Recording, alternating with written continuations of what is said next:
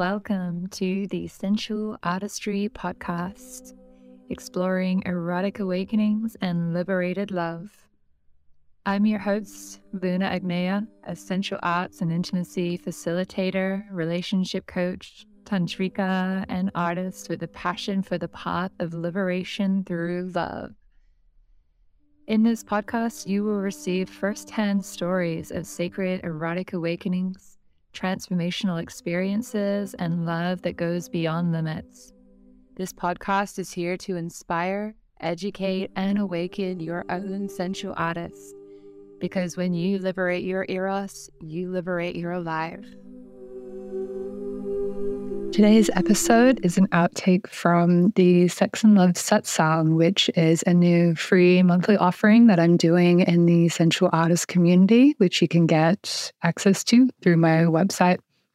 It's a space where each month I start talking about some relating principles and approaches, and then invite Q&A and discussion based around those or people's lives, so you can bring your own relationship queries along for it. So yeah, enjoy this section of the replay. If you want to go on the site, you can find the replay that will have also the Q&A and some guided meditation. So that brings us to our topic of the day, which is around presence in relationships and in love, and our ability to bring this awareness, cultivation, this presence into our relationships and seeing how that affects us. So, yeah, most people that are on the spiritual path will at some point be getting into this meditation and this practice of cultivating presence. I find, especially in some of the modern embodiment world, people are kind of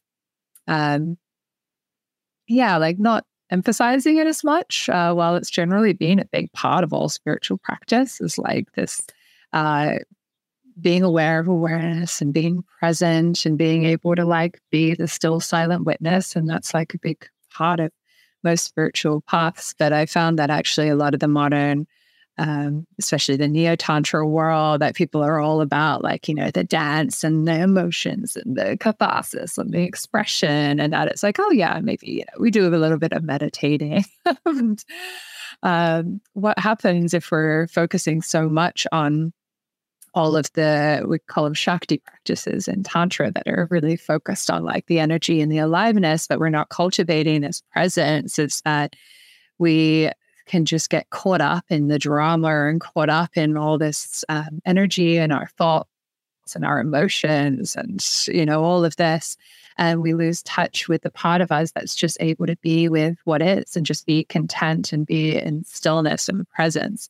And particularly in relationships, this can be quite toxic because people end up just constantly in these drama spirals and always wanting to change and fix their partner or change and fix themselves. And like, they just can't be with what is and be present with what is.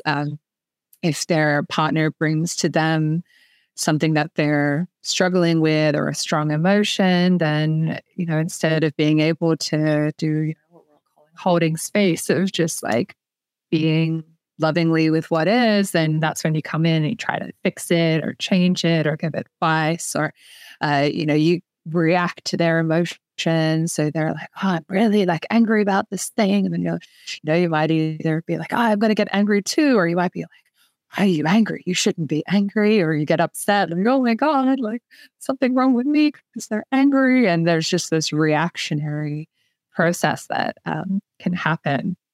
And, you know, awareness and presence is something that most of us really need to train and cultivate. I mean, I was terrible at this. I was like so unpresent. I couldn't, you know, like eye gazing was like such a struggle for me. Giving a massage was a struggle because I would just get bored so easy and I'd be like stuck in my head. I'd be like, when is this over? Or when are we doing something more exciting? And it was so hard to just like be with someone and constantly getting stuck in these like drama spirals and reactivity. And it's only been since having a regular meditation practice and then also bringing that into relationship, not just having them as a separate thing, like, oh, I do my daily meditation and then I have my relationships, like bringing meditation into the relationship, that I really started seeing a lot of things changing and, being able to not take it personally if my partner's, having some kind of experience and to be able to just be like, okay, yeah, that's what's happening right now. There's an emotion here and there's a situation, and like it doesn't necessarily have anything to do with me. Maybe it does, but I don't need to like react or whatever to that. I can just kind of be with it and be present and move on. And so this shows up in like the relating dynamics a lot, being able to, just be with what is, to also, notice the part of me that wants to fix or change something, my partner, like, I don't like that thing that they're doing. And, there used to be this like, okay, we need to like talk about it all the time and you need to do this and we need to try harder or something. Like sometimes that needs to happen. But then other times it's like, okay, can I just realize that's just what's happening or that's just a pattern within them and like not, be like, okay, and I don't like this, but so what? It's going to change a few minutes later and something else is going to happen. Like I don't need to because what happens then is that we then create a story and we attach to it. And then we're like, oh, they're always like this and they're always like that. And if they're only this and this. And then our mind starts like going into this loopy spiral and taking like one moment of something that's happening and then dragging it out throughout the whole day. So presence is like kind of breaking that loop in the cycle and being able to be like, okay, this is what's happening now. And now something else is happening. And I can be with that something else and not drag this moment of discomfort from before into the rest of the day, into the rest of the week, and into the rest of the relationship. So cultivating presence is about being able to just stay with what's happening here and knowing that, we're always changing, our partner's always changing, the situation's always changing, and to be able to like keep up with the new experience and not be stuck in the past and stuck in that.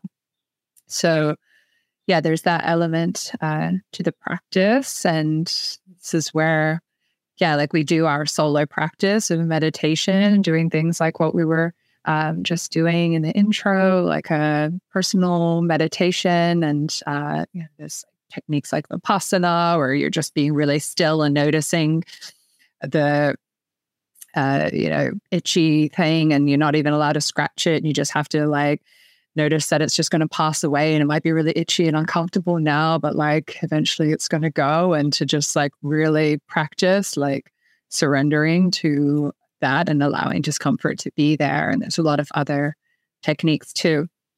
There's practices that we do solo, and then we also bring it into the relationship. So this is why it's really great to have, like, if there are tense conversations or things that need to happen, to really create a sacred space for that and to really have an intentional space where you're like, okay, it's going to be a triggering conversation and I'm going to breathe and I'm going to just like not say anything and I'm going to want to say something and I'm going to want to defend myself or respond or whatever, but I'm going to like sit there and be like, and not say anything and breathe. And allow them to share their thing and not say anything, and to use that as a spiritual practice, just like meditation. Like, okay, like I'm just going to sit here and notice all the responses and notice the way that like my trauma comes in or my pattern comes in and it wants to do this. And I'm just like very consciously resisting that. And your partner can help you as well, being like, okay, you need to not interrupt me, give me my space. And notice that pattern and that need to respond. Like Tris and I just had a perfect example of this the other day, an edgy topic that we're really avoiding. And, we like to go out into nature when we're going to have these triggering conversations rather than being at home. 'Cause it just feels nice to be in a neutral space and somewhere pretty and whatever. So, we go for a walk and we go sit down in nature, and then we're like, okay, now's the time to speak. And like, we're not allowed to interrupt each other. We just need to sit there and just notice everything that's coming up while they're speaking about this. And, especially in long-term relationships, But even short-term ones, like there can be some really heavy things that, really hurt your ego to hear. And it's really challenging. And it's this meditative practice to just be like, okay, this is what's happening. And then, then you take a few breaths and then it's your turn to speak. And you're just noticing like, okay, like, when you're saying that, this came up in me and this came up, and you're kind of speaking through your inner process. And like cultivating this presence helps you to stop picking apart the stories. This story came up and this came up and this sensation came up, and you can start to share that, which then creates more connection rather than the usual defensiveness or just like being stuck in your story. Is to be able to see that it's a story and see like, okay, that thing came up, but I'm not attached to it and I'm not having to make it mean anything. I'm not saying like, just because the story in my head came up that you don't love me doesn't mean I have to believe it. Like, it's just a thought that came up when you said that. And like, it wants to be expressed, but I don't need to like attach to that thought. So the more present you are, the more you can just see that like thoughts and stories and all kinds of things come up, but it doesn't have to mean anything beyond just that. That's what is alive. So there's that element of presence in relationship when it comes to like discussion. And then there's just the general state of presence, like with being with the body and being in intimacy practices, and how present you can be and how there you can be with your partner when you're making love or when you're massaging each other. And a lot of people can struggle with this, especially with our dopamine addicted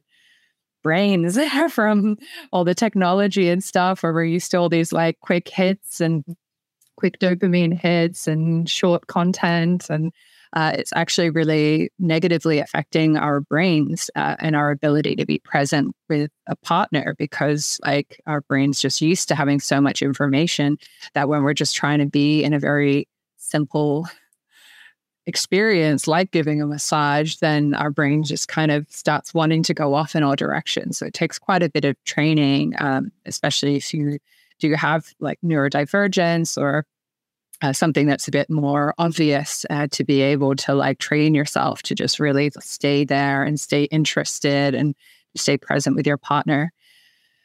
So that becomes the meditation then as well. It's like, okay, I'm noticing the desire to check out, or I'm noticing that my thoughts are now on what I'm doing tomorrow or on this email someone sent me when I'm wanting to be with my partner. And then can I like learn to just like let those fall to the side and keep coming back? So a lot of people find it helps to find an anchor, like whether that's the breath or whether that's like the sensation or, a certain sense maybe helps you drop in.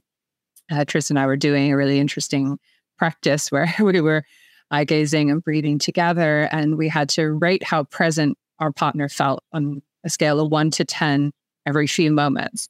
So you'd be like, 5, 8, 2. And like, it was very confronting, and it was interesting because it brings up quite a few triggers, because you'd be like, I'm so present right now. And then they're like 5, and you're like, fully here. But the practice was about seeing like also how it felt, like what you need to feel from someone else for them to be present, so then we could give each other feedback. So for him, like me moving around so much, it seemed like I'm not as present, while actually for me staying still and needing to be like holding myself up because I have this hypermobility and I need to move a lot. Like that actually for me felt like it drew my presence away, because I had to focus so much on being upright and not moving that I didn't feel as present, but I felt more present to him. So it was just a really interesting thing also around like how we might feel more present at a certain time, but someone might not receive it that way. It kind of like love languages. So we found that was like a really good experiment of just like testing this thing of like the difference between what's happening within us and what the other person is feeling and sensing about that. So it can be good to like have this feedback with each other. But yeah, it's a practice, and I've been loving exploring this over quite some years, and to just see that it's this endlessly deep process, that there's not like, oh, I did some eye gazing workshop and I managed to not laugh and not look away for 5 minutes. So now I'm present with lovers.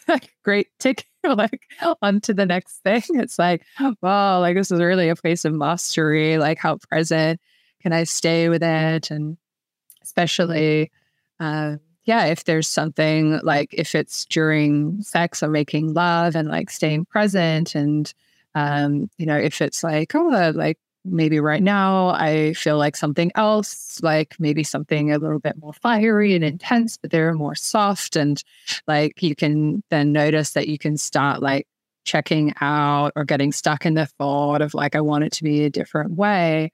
And how much you're able to either like let that go to the side and just be present with what is and be like, can I find enjoyment in what's actually happening, that this is what my partner's into right now, and maybe they don't want to meet me in that fieriness.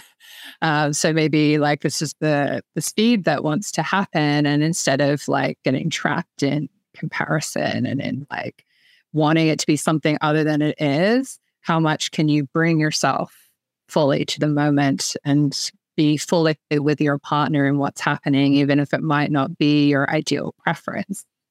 And in that comes discerning like, when is it time to say like, okay, this isn't what I'm wanting and I want something changed, or to make an action towards change, or where is it time to just be with what is? Because I think this is a common thing, especially if you're wanting more intensity, but that's just not what your partner wants in that moment. Maybe they're tired or they're feeling really squishy and sensitive. So it's like, okay, can I really let go of this wanting it to be something else and be fully here?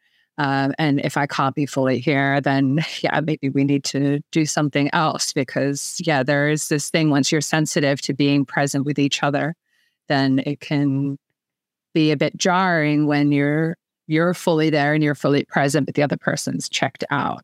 Then that can also be part of the practice. Once you've gone through like being present with yourself, then it's like, how present am I with what's going on in my partner? Can I notice the moment that they're checked out or when they're not really enjoying it? And can I keep track of them? So first you're learning to be really aware of what's happening in your inner world, and then you become super aware of what's happening within you and within your partner at the same time. And like, how much can you really intimately track all these little subtle changes in their behavior or their energy or their presence, and stay in tune with that, which is really beautiful for energetic consent as well, where you can notice like when they're actually kind of contracting or numbing out or something. Especially if you're with someone that can kind of dissociate a bit, to be able to notice before they notice that they're not fully present, and to be able to move it towards something else. So it's a skill that, can use a lot of mastery, and like anything, bringing it into your own practice is the best place to start. In your self-pleasure practice, to be really training this presence and being fully present with yourself, and noticing the way that you check out and get lost and get frustrated or whatever, and learning to be with that, and then bringing it to a partner. And this is where it becomes like sexual yoga, when you're doing it with intimacy, where you're really bringing this sense of meditation and yoga into your practice with your partner, and to be able to have shared language from it is really beautiful.